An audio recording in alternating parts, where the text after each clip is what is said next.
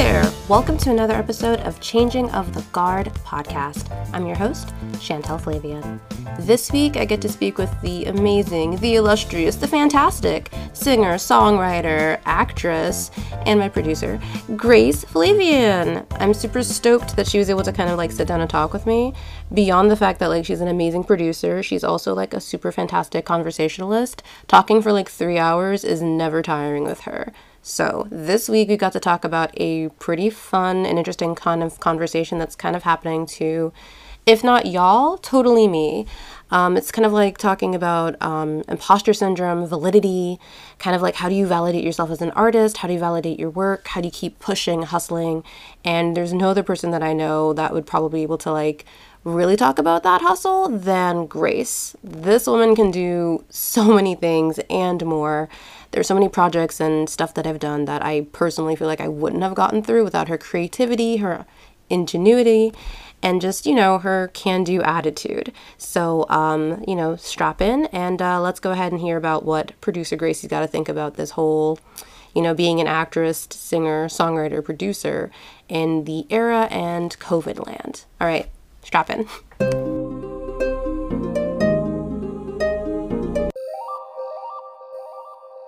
Hey, thanks Gracie for coming in. Thank you for having me. How has your week been going? Oh, it's been an interesting week. I had set this weekend. I was an extra. And so yeah, I have a lot of work to do, but it was a wonderful experience so far. Okay, cool beans.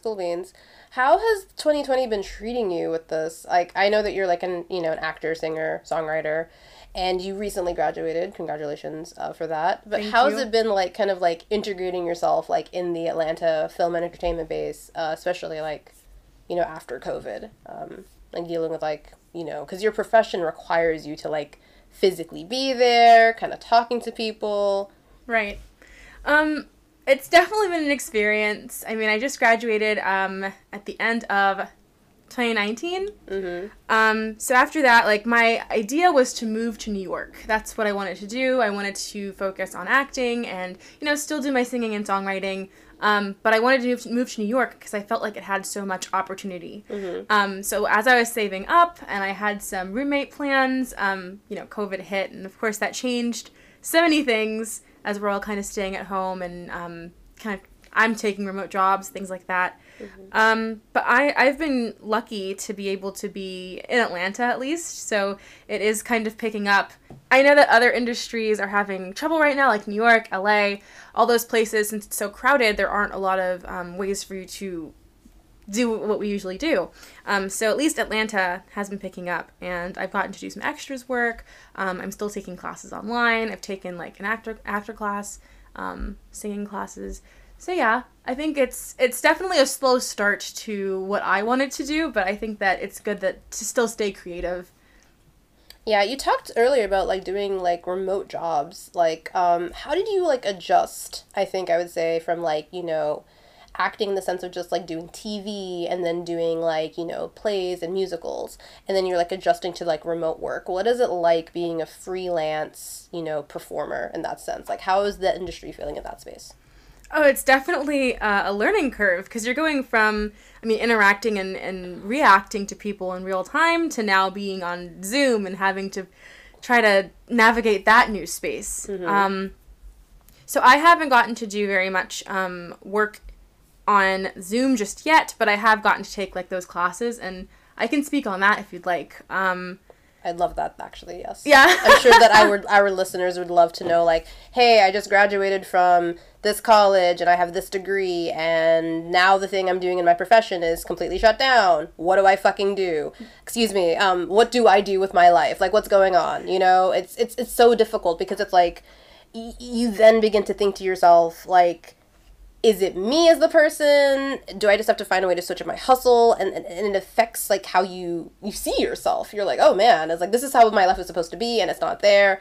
And you start thinking all these things like, did I make the wrong choice? All of these crazy things. That's so true. I actually, right before COVID hit, like January 2020, I did land a feature film that I was really excited to do. But I did kind of start having those thoughts of doubt where I was so excited because it was like my first thing after college. But then I was like, do I know what I'm doing? Like, I know what I'm doing, but do I know what I'm doing? So I started taking some acting classes and trying to think of, like, how I can get right back into it.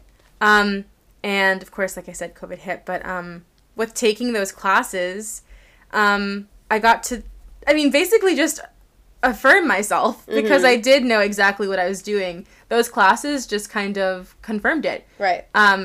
Because, like, we were talking about character analysis, and I was like, whoa, like, I had all of the skills and materials and resources all along. The class did help me. Like, I did, gain more resources, but it's all within you. You have to just believe in yourself. As for how things have changed, I think mainly it's a technological change. Like, you now have to, like, make sure you have good Wi-Fi and make sure that your mic is, working well and, like, things like that. And I haven't done a lot of character work, like, with other characters. They've been monologues, mainly. So I haven't had to deal with the, delayed reactions of, like, other people. But I know it is difficult.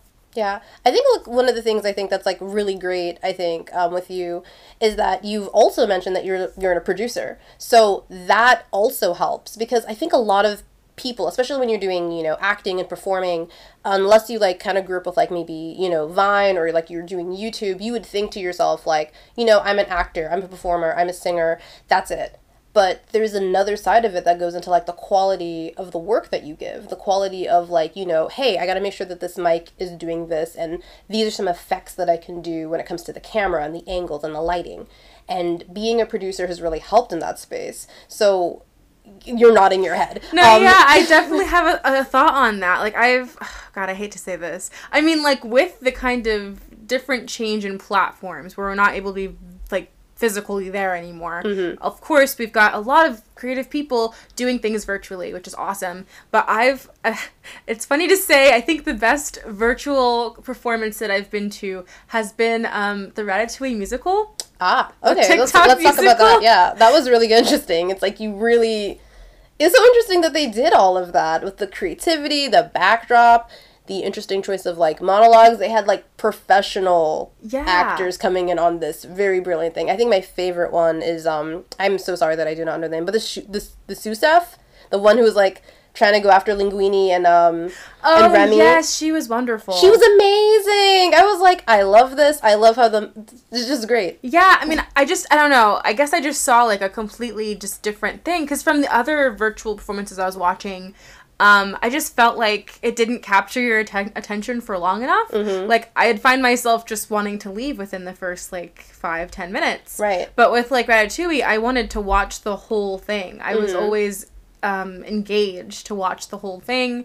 And maybe it was, probably because, like, their effects weren't cringy and weird. And, of course, like, their actors were, really good, amazing. Linguini, the guy who played Linguini, I believed him, because he looked like Linguini, too. It was awesome. So, yeah. I also wanted to say, like, how do you think that your producing background, it's definitely different than, like, what you've been doing when you're training in college and when you're doing all of your internships.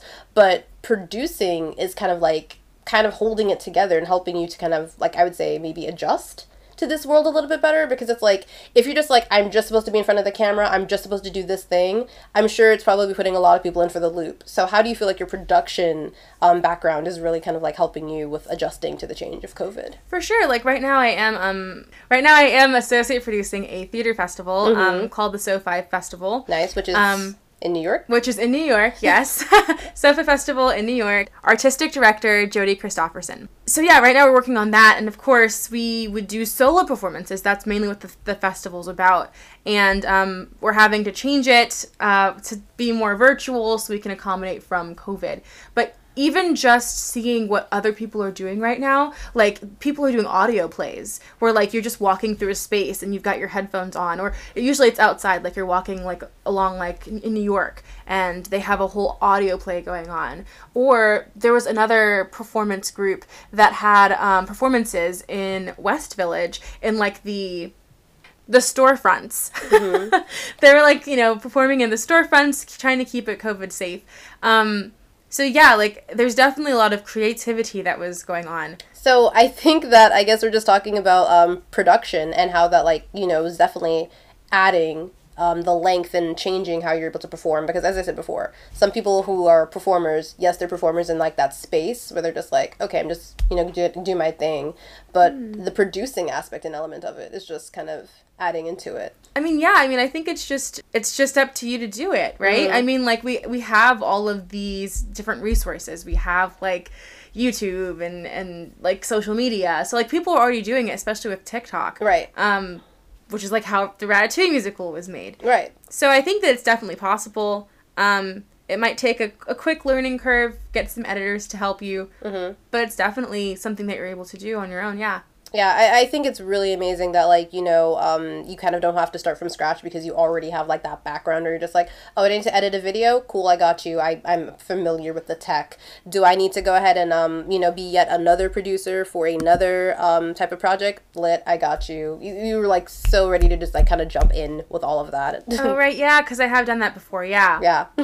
I'm just saying, like, most people, I would think, probably wouldn't be like, oh, do I need to produce my own stuff now, and I have to be the one who's behind the camera and then jumping in the front and then jumping in the back and being like, is the light going for me? Is that not going for me as well? Oh, that's so right. Yeah, because I am content creating, and I started my YouTube channel. Exactly. Okay. That's what I was going into, because I'm like, you are the producer and you're the subject. So that's an interesting space, because, like, for me, granted, I don't have, like, that much writing experience, but if someone was like, hey, I need you to write and direct, I'm just gonna be like, what? I'm not a huge, like, detailed-oriented individual. I'd have to have so much experience and do it, like, every day for, like, at least a month and be like, oh, yeah, we can't shoot today because if we're gonna shoot today, we need to do X, Y, Z, Z, Z. We need to do a shot list. We need to do this and this and this. And you are just like, okay, are we doing this? Let's do this. Let's do that. Let's do this. Let's get this together. I remember how you've done, like, all of that. We had to do a commercial for that business. And I was just, like, the camera lady, and I'm just holding it on to it. And you're like, you're my DP. And I'm like, I'm your what? And you're like, you're my... Do I have to also be my own DP? And I'm just like, okay, great. And you're just like, I wish we had a shot list. You're looking at the light, and you're just like, that light needs to be brighter here. This needs to be here. And I need you to come in and follow me here and drive me through here. And we're going to do this, and the scene's going to start here. If I was with a different person, you would have been like, do we not have a director? Do we not have a DP? Do we not have X, Y, Z, Z, Z? And it's like the production probably wouldn't happen, and it wouldn't have the same quality. I mean, ironically enough, I make you my DP often. You do. You do make me your DP so hard, and I'm just like, I might have glasses, but bruh, I don't have the eye for anything. Oh, LOL. Like, I'm trying, but it just takes a lot of, like, practice and a lot of work. No, yeah. I enjoy I've always been really organized and detail-oriented, so I just know how to, like, piece things together to get what I want in the end of to get my product. Right. And can you go in a little bit more about that? Like, how do, I would say, maybe actors or performers who are shifting into this new digital technology, what are some things that they can take from, like, this learning curve? Are there some things that if you had someone, or if you could go back in time and talk to your past self and say, so these are some things you're going to need to know, what would you advise or give? Well, I think a blessing of COVID, which is funny to say, has been that it has given us a lot of time. And I did take the earlier stages of this time to learn more and, like, figure out exactly, like, how I need to get those things done. I knew that I wanted to start my YouTube channel, right, but I didn't have the materials quite yet. So I did end up getting, like, a MacBook and stuff. I already had my microphone and stuff from taking some classes in college. And of course, luckily I did take a like an editing class in college as well. Luckily. So that did help me with, getting editing skills. So yeah, I think now is a wonderful time for you to jump into just learning those things and not being afraid to try, because if you don't try, then you'll never know what you're able to do. And even if the first thing is horrible, like, at least you did it and you learned from that experience, and you don't have to post it. Like, this has nothing to do with anything, right? I am a horrible dancer, which is probably something that I shouldn't say, but I'm not good. I have to work really hard for me to get something down. Right. And, like, I got a TikTok where, like, I started trying to learn new TikTok dances just to, like, get better at it. And so, yeah, I did, like, the 34-35 Ariana Grande dance, and I didn't post it, but, like, it's something that I'm learning, something new.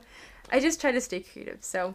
No, I totally get you. Like, as you were mentioning before, like, when I had to be, like, your DP, Oh my goodness. There was like so much that was there. But even now, like as I've practiced and I've gotten like more comfortable, you're just like, hey, I'm doing this commercial. Hey, I have this new Fiverr thing that's going on. Can you be my person who's taking pictures? I can now kind of be like, I know it's a better picture than when I first started. I now know what is super obvious, which is just like, don't cut off the shoes because the whole outfit is there. But I'm just like, if I'm taking a picture, I'm just like, up, hold that again. And even when we were like, I think we were like at the square in our town, and I took that picture, and you just like did something super random, like, no, do that again, come back. And I took that picture, and it was a great photo and a great moment. And beforehand, because I kind of really don't do a lot of stuff with my friends, I didn't really take pictures with everybody, and I just felt like really awkward asking them to do that, because it has always felt a little scummy. Like, oh, I'm using you guys right now to like take a picture, capture it, and put it out there, and show some beauty in the world, but it also feels kind of scummy because you're my subjects and it doesn't feel like I'm compensating you properly or whatever. But just by having that moment, I'm just like, cool. Like 6-7 months ago, I wouldn't have said, that's a good moment, hold it right there and take that picture. And then we used it. You like literally are using it for your Bumble profile right now. You've definitely really developed your eye for sure. A little bit. And I mean, I did want to touch on content creation because that is something that I also jumped into. Yes. And yeah, that's definitely where I have to be my own like script writer, actor, and I also have to like be your own director. Be my own director and like, stage it, light it, like sound, all of it. Get the grip. I'm like, yeah, and it is definitely a lot to do. Right now I'm doing different videos for select companies through the company that I work with. Right. And what I do is they send me the brief of like whatever they'd like me to do in those videos, and I have to figure out what I'm going to say and how to best promote the product. Right. So usually I like to take, the day to think about like, I look into the product, whatever app I'm talking about, write my script, figure out how I want it to go. And as I'm writing the script, I'm already trying to think of, okay, they want a really snappy intro. What do I need to do here? What do I need to do here? And I kind of break it down from there. Then I think about, of course, what am I going to wear? I might have my own hair and makeup, of course. I would love, very briefly, even for us to just talk about hair and makeup as a person of color. What is that like? Like, to go into it. Like, I remember when you were doing your photo shoot, because you were redoing your entire website so you could be able to, like, get more jobs. People could be like, oh, okay, that's not, like, the college picture that you had. You got, like, I'm like, no, professional. Mind you, they turned out very beautiful. Thank you. And you got, like, a really great makeup person, but the search to find that person in the first place was a lot. Oh, yeah, it was difficult. Like, yeah, so post-graduation, I wanted to get some new headshots. And so as I was getting together with the photographer, who is amazing, by the way, I want to plug him in. Please do. Joe Funk Photography in Atlanta. He's also in LA. He is so fantastic to work with. I really enjoyed my experience because he was just so, like, detail-oriented, just as much as I am. He was organized. He was always, like, really helpful and trying to help me think of what looks I wanted to go for and things like that. When it came down to hair and makeup, I knew that I wanted to get a makeup artist, and hair, I was a little nervous because I was like, I kind of do my own hair, and like, I'm nervous because he also had somebody that he wanted to like, offer up for us. Yeah, I remember. That he also uses. And like, she's fantastic. Like, she's got like her own company and I trust her, sure. But like, I mean, I just was nervous because in my experiences, not having people of color do my hair and makeup has been difficult. They either don't know what colors to put on you, or they end up making you look a little ashy, or when it comes to hair, like, I honestly don't trust people with my hair, unless, like, I've been to them before, so, yeah, I was a little nervous, and so I went in looking for people of color that I could trust to do my makeup, at least, and it took so long to find somebody. In fact, I didn't find anybody. I had to ask a friend. I think I was just talking to Liz, my friend Liz, and she's like, oh, I worked with a makeup artist on this set, and she's really great. You should talk to her. And so, yeah, like, I went with her, and it was fantastic. So please plug her in. Give her all her credits. Yes, at @Coy_Malone on Instagram. She's fantastic. I really appreciated the work that she did. She really helped me think of, like, the different styles for looks that I wanted to go for. Right. And yeah, I was very comfortable and confident in her work. That's amazing. Yeah, but yeah, I did have like a little moment where I was just trying to find people and I felt like I couldn't, plus it was super last minute because, it was just approaching really quickly. Right.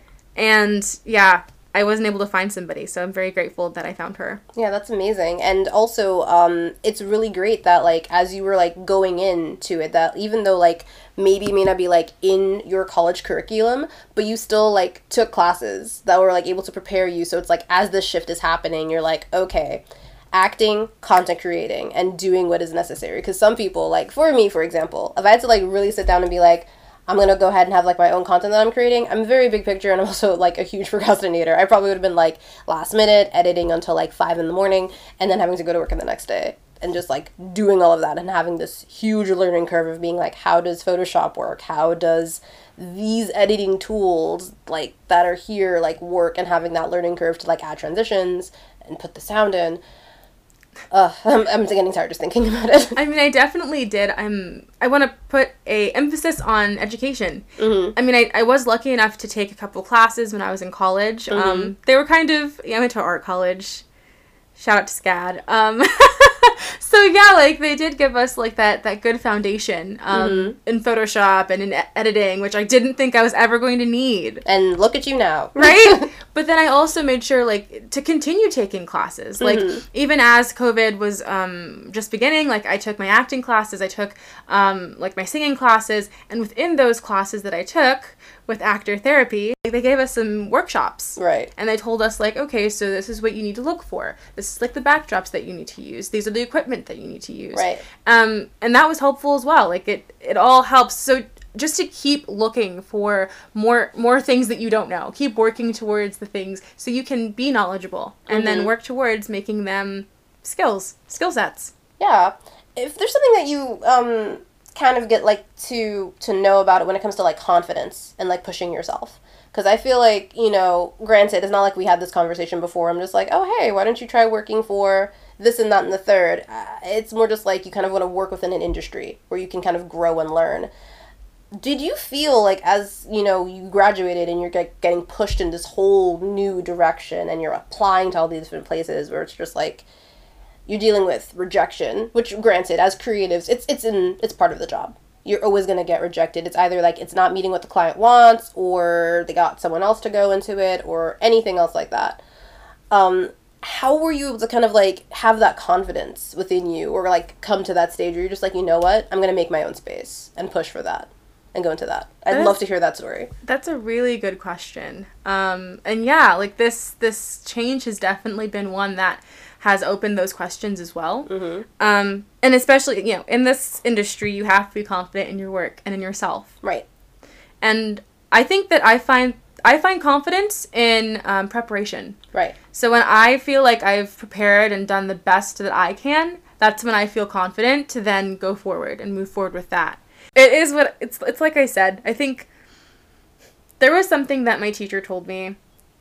It was the first time that I ever heard it. I was sitting in her voice class, and yeah, she had us all sit down. We were talking, and she said, I want you all to remember that you are enough. There is nothing more that you have to do in this moment. Everything that you have done has led you to where you are right now. You are where you're supposed to be, and you're enough. And I've kept that with me all the time. So even when I feel my doubts, like, sure, I'll have a moment where I'm like, that was horrible. I can't do this, right? But it's also something that I love to do. So as I was saying before, like, I attribute my confidence to my preparation. So if I continue working on something, I know I'm good at it, period.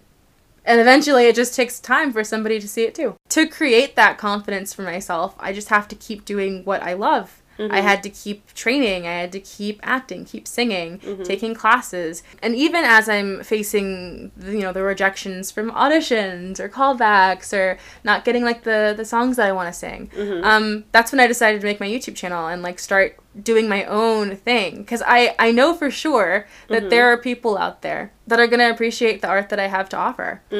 I keep thinking about singing, right? Singing has been my first passion. Ever since I was so young, started with Disney, and I just, like, theater and kept going, right? Mm-hmm. Classic theater transition. Yes. Classic theater. Right? I feel like almost every theater head has started with Disney or something. It's like every single caterpillar's over here eating that Disney leaf, and then they metamorphise into like some musical and or play, and then it's just like as they're sitting here being that theater kid wearing black, putting on eyeliner and saying dramatic things like you shan't, and then getting into like Shakespeare, then you evolve and you're like, I will work for Disney. Yes, that was the dream. You just come out of your cocoon and say, this is who I am now. And now every time we're in the car, it's just musicals. Yeah. I don't have, like, the typical voice, I guess. If you look at me and then you hear my voice, you're like, I didn't expect that to come out of you. Especially all through college, I really was pushing towards developing the voice that, like, would be impressive, right? Someone could be like, wow, I positively didn't expect that voice to come out of you. Yeah, like, you're trying to cultivate the ingenue and trying to push the envelope that the ingenue is not the typical Eurocentric, petite, tiny lady who's also singing the super strong ballad, and you're like, where's the air reserve coming from? Well, not just that. I mean, people, you know, it's kind of a thing that, of course, I've been dealing with, where people say that, like, I'm not singing, like, black enough, right? It's not enough. Mm-hmm. You need to do more. Mm-hmm. So I've been trying to push into like a beltier, like trying to get more of my belts, trying to figure out runs and like do those things. And my voice, like I love singing like pop, indie, and like alternative rock. Like I love those singer-songwriters type of songs. Right. You're also very good in ballads too. Thank you. Yeah. I've heard you sing ballads. They're very gorgeous. So I just have a very delicate voice. So having to face the rejection of, like, your voice isn't matching what we want you to match. Mm-hmm. And then pushing through that to being like, no, like, being black is not a monolithic experience. Mm-hmm. I can tell a different story. Mm-hmm. I will tell it in my way. Mm-hmm. And it can be accepted. And it's enough. And it's enough. Mm-hmm. And that takes immense courage. I feel like so many people, especially, like, you know, not just black people, of course, loads of people, particularly, like, as we're seeing now in media, there's, like, more, I would say, influences, like, you know, being, you know, Latinx, or definitely, you know, being Asian, and telling your story just by existing. But yes, not having that monolithic experience is huge. There's so many people who are just saying that, you know, blackness is being redefined. People of color and how we present ourselves in our stories are redefining. So we're making more spaces for ourselves and branching out and making the tree bigger in that space. So I do love that for you. The quest of validity, because I think we were talking about that, like, way earlier, which is why we kind of decided to talk about this, which is about, you know, what is valid? How do we as artists authenticate ourselves? Because so much of it comes from having either a mentor or an education space or school, or even just having your own story to tell. Mm-hmm. And it's so, like, it's such a huge journey to kind of go into that and to, you know, say, I'm enough, I have an authenticity, my experiences matter, my storytelling matters, and putting that out there. And I feel like you and I had such an interesting conversation about that, because from where I'm coming from, it's not to say that people's stories are not valid or not acceptable. As a journalist, there's kind of like if you're talking to somebody and you're getting their side of the story, cool beans, you're getting their side of the story, they're your source, they're your quote, that's what they're saying, but you're also writing it as it's their opinion. Unless they're, like, literally there recounting a thing that has literally happened, and you're like, there was a fire in 87th, I got a person who's near, like, you know, 85th, and they saw the building go up in flames. That's my source. They literally saw it. I was not there. I have to go ahead and take you, and then I have to get 2 other people to authenticate that source. With creating and writing, we still, having the responsibility to tell a truth to a degree is still there, but then there's also, like, a little bit of, like, I guess, like, a creative license. Like, there's a little more leeway into, like, how we tell stories and how we authenticate those stories. So it's interesting, because it's, like, in one space, it's, like, someone would think, oh, you don't have this, you don't have that, you didn't do this, you haven't done that, what are you doing here? And then there's another space where it's just, like, you may not have done this, but the work, the evidence is here. You're doing the work. So how do we kind of, like, as artists, because we're all trying to lift each other up, how do we authenticate that? How do we say, like, oh yeah, totally? Because it's such an interesting, complicated question. There's, like, you want quality of that level, but you also know that there has to be room to grow. Because I was going to say, I was like, yes, that was a really interesting conversation that we had the other day. We did. That's why we're literally having this podcast right now. We had a very interesting conversation, and I got offended when you said, like, that... I forgot exactly what the context was. I think it had to deal with, like, we were having different ideas of, like, what validity is in different spaces. Like, you were saying that everyone's story, because it's theirs and it's their narrative, you can't tell them that it's not valid. Right, and I wholeheartedly believe that, like your story is enough. If you're going through an experience, who are you or anybody to say that that's not wrong valid. and that's not valid? Exactly. I feel like that invalidity is, like, kind of a part of the problem in the world. Right. And you were talking, let's see, you said, how can we fix that? It's more so just, like, how do we operate in a space as creatives where we can meet people where they are? Like, for example, we're not going to name names, but there have been, like, times where you've been offered positions from, like, plays and musicals and films, and you're just like, I appreciate the idea, I appreciate what's going on, but the production and how you're doing it and how it's organized, I love this idea, I really want to work on this, but to do it in the way that it should be, it's not where it needs to be. Because you've had it happen. I have had it happen to me multiple times. And it's not that the idea is bad or anything, or, like, all of that. It's just, like, there are little pieces that goes into production and making something work that you're like, they kind of need to be there. They need to be there. They're kind of... Usually I find that they're usually lacking the education. They don't have the know-how. I've gotten to produce quite a few projects, so I do have that know-how. I just feel like whenever I mention it, they kind of like, we don't need it, like, it's okay. And I'm like, you don't know how important it is to have a tech week and not tech the day of your show. So many things can go wrong between the time, like, your last day of your rehearsal to your actors moving into the space, because now your tech needs to get used to your actors need to get used to your tech, and then anything can go wrong, and you only have, like, a couple hours before you go up. That is nerve-wracking, and, you know, if your actors catch on to, like, what's happening and there's lots of problems and they're going on that night, like, you're gonna make your actors worried. And then on top of that, I don't necessarily know if particularly the tech themselves have the same preparation as the actors, unless it's like, no, you only have this 1 week to make sure that the play, through the lights, the sound, everything is perfect. You only have 1 week, and then you have the time when you perform, when you start the day of show. With actors, they have, like, weeks, months to prepare. True. And with tech, it's like, you either know what you're doing or you don't. And you have 1 week to perfect it. You have 1 week to make sure that the spotlight is following that actor. You have 1 week to make sure that whatever the lighting cues are that has been agreed upon with the directors are the lighting cues. And when it's day of show, it needs to work flawlessly, not just for 1 day. Day 1, day 2, day 3, however long it needs to last for the show to be on. And if you have 1 day to do that. It's very true. Right, and even when it comes to, like, COVID procedures, like, you've had some interesting moments where you've been trying to work with someone, and it's like, the COVID procedures are like, what is happening here? Oh, gosh. And it's affecting the safety of everybody. Oh, yes. And of course, you're an actor, so most people would be like, oh, it's no big deal, but you also are, like, a producer, so the flags are going everywhere. Oh, that's so true. Yeah. Because if you were a regular actor, you're like, I mean, whatever they say, you just shrug. That's true, but yeah, I guess it's because, As a producer, you're like, what? No. I'm like, there are rules we have to follow, there are protocols we have to take. It's true. I did want to talk about, like, the validity of how we're talking about, because I remember I used Gordon Ramsay and then the chef Jonathan. You were also using, Jonathan Kung. Well, don't say it like that. If you knew his last name, say it. Sorry, I said... So you're comparing Jonathan Kung and Chef Gordon Ramsay, which is like, Gordon Ramsay, everybody knows him. He has all of these great shows. He's a celebrated chef. And Gordon Kung is like a person that I think you introduced me to through TikTok. He had his own restaurant in his apartment. And before COVID hit, he was, like, taking special reservations and having them come in. And I was asking, because, like, we worked on that conversation of, I guess, sources. Who to trust? How do you know who you can trust, who you can, like, interview and talk to, and whose experience is valid? And I brought up Gordon Ramsay and Chef Kung.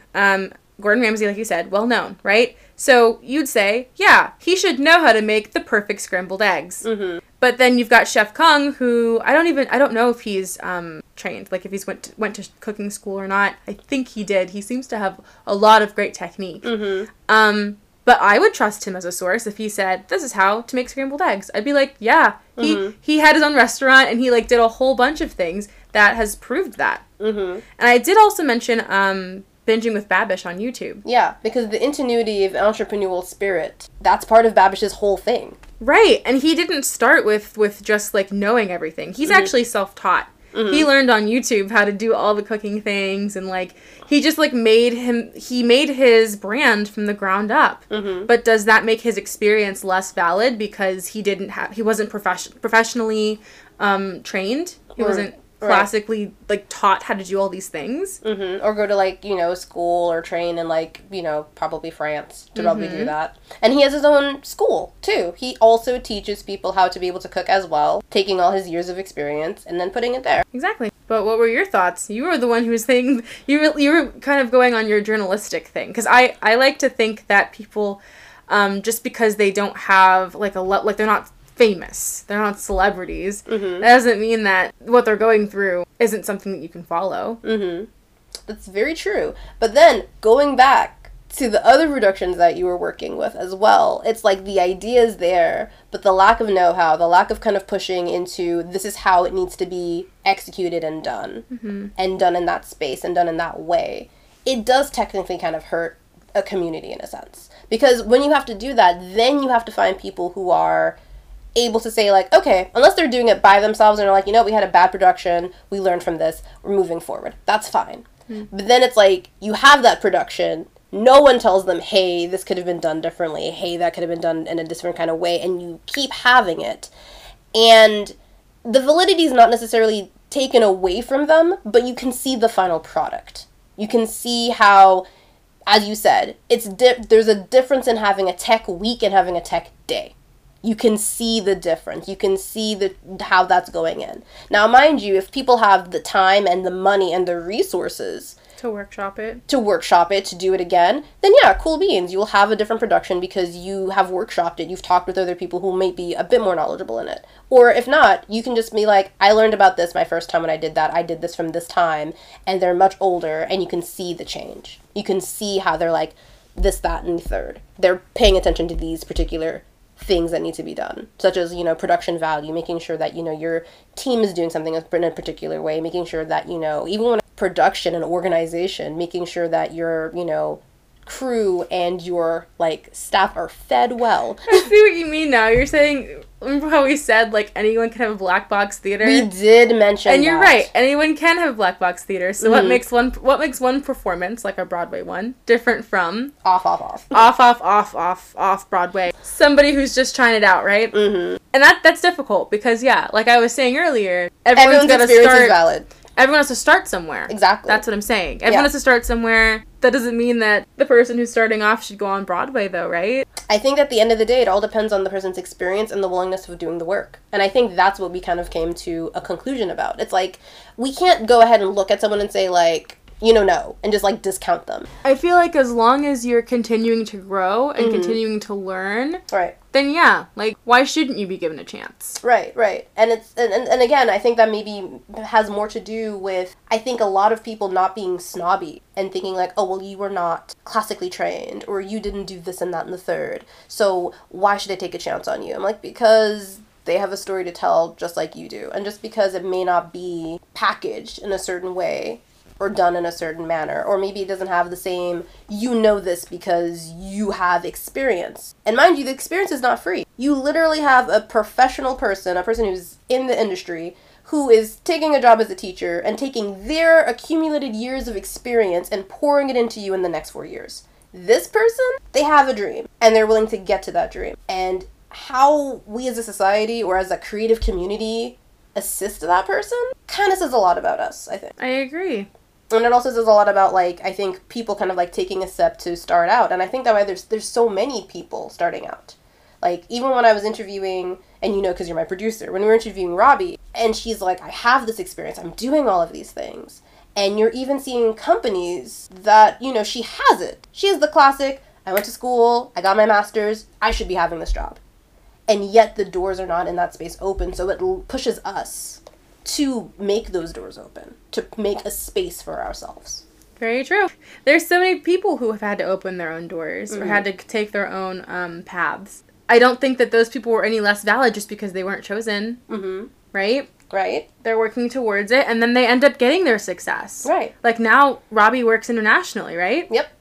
That is wild. Going from somebody who graduated, didn't know where to go or what to do next, and then working internationally. And I'm like, that's the type of inspirational stories that we're talking about. Right. Those are the ones that you hear that you're like, if they can do it, then I can too. Exactly. But, you know, as I said, at the end of the day, I think validity comes from maybe not the outside external forces, because yes, there is a standard of excellence that we all kind of see and we're like, oh, it should be here, or if it's not there, we all know what it looks like. But that should never have to deter someone from pushing and going forward and doing what they love and still pursuing to keep growing. You know, that's the whole point. It's all about that growth and who you're interviewing, who you're talking to, what experiences they have. It's all at those stages. Because even that production we were talking about, that certain one that wanted to do Tech Day, I feel like officially now we're gonna have this little inside joke. It's like, is it gonna be a Tech Week or a Tech Day? Honestly, what kind of production are we running here? A Tech Week or Tech Day? Someone's gonna say Tech Day and be like, that's impossible. But I'm like, but there are two types of production. Like, even as we're kind of like chuckling behind our hands, that also kind of highlights a certain type of creative community that's there that is also in a space of disparity due to resources, to a degree. Because renting out a theater, renting out the tech crew, and having the money to pay them for that week, that's there too. That's true. Like, I was talking to the creator of that production, and I saw the potential. Now, he didn't have the training, he didn't go to school for it, but it was something that he was passionate about. Then you can feel the passion. And yeah, exactly, which is why I wanted to help him. It didn't end up working out, which is okay. He's still doing the production, and that's great. But I think, yeah, as long as you're getting that growth and the education, you're giving it the good old college try, if you will. I think that's admirable. I think, like, I have a question about, like, you as a producer. I know that we're kind of running on time, but last question about, like, I think I would say about producing and producers. This is, and I don't expect you to have the answer, because it's like we're all kind of going through it.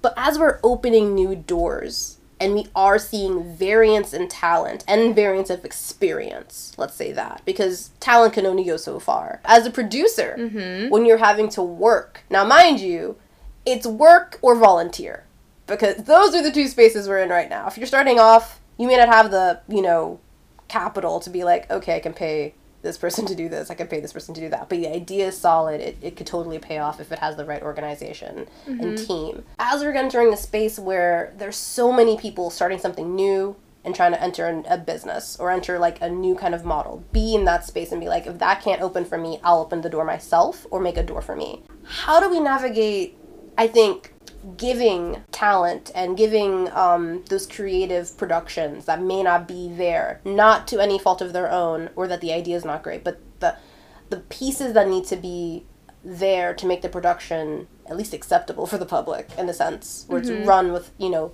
excellence, grace, and also making sure no one gets hurt, you know. What would you say as a producer where we can, you know, work with those kind of productions? Because it's like, it needs the help. You can't just kind of like sit down and be like, okay, well, you need the help, and then they don't get the help. And I mean, also in my experience, if those productions need help, they have to also be willing to accept help. Let's talk about that.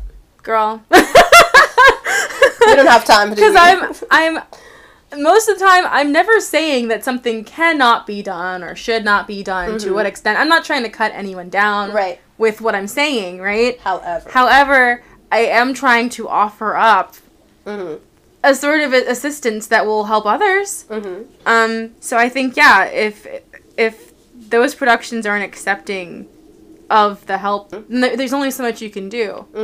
And it's good, I suppose, for future producers or people who are interested in wanting to make more narratives available to kind of like, you know that as well.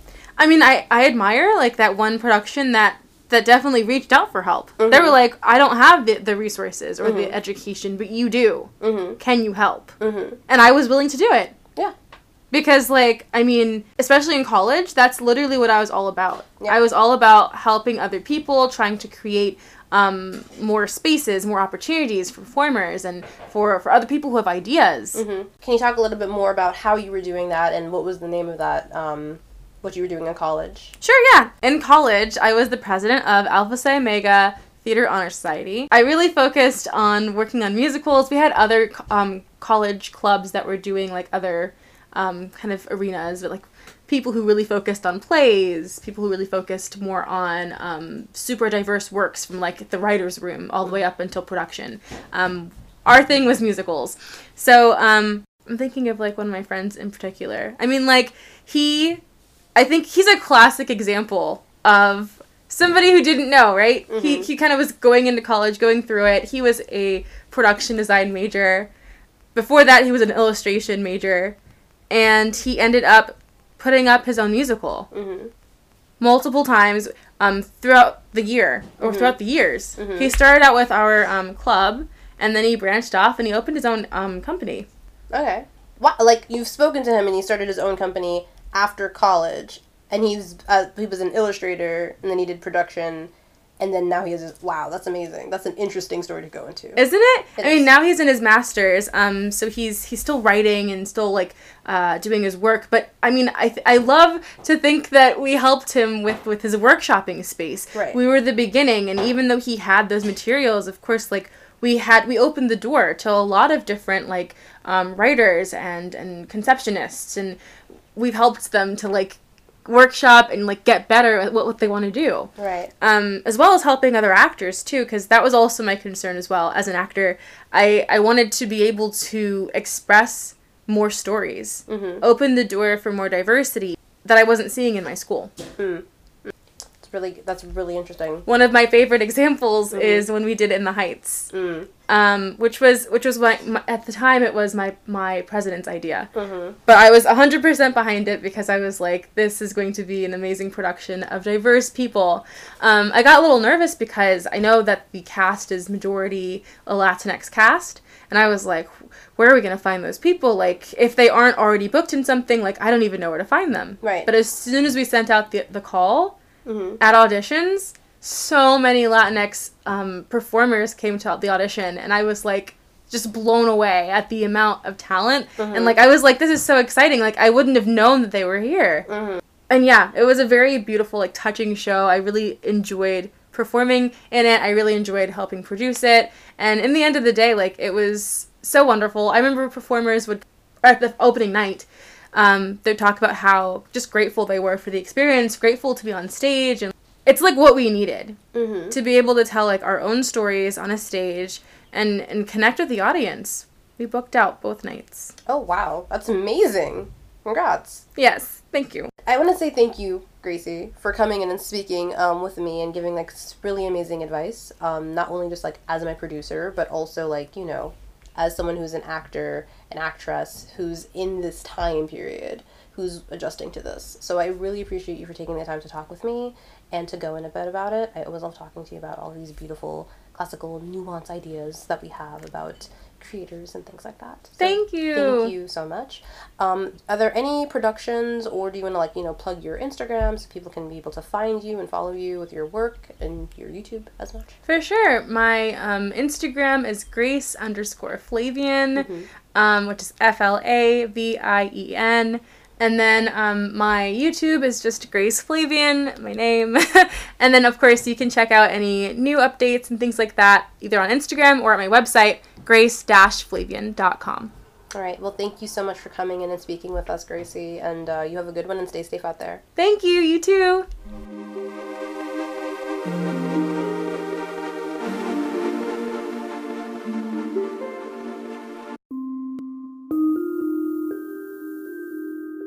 Thank you so much for listening to this week's episode of Changing of the Guard. We're going to be back next week. I hope that you guys really enjoyed it, and looking forward to hearing from you soon. So as always, stay safe and keep creating. All right, bye.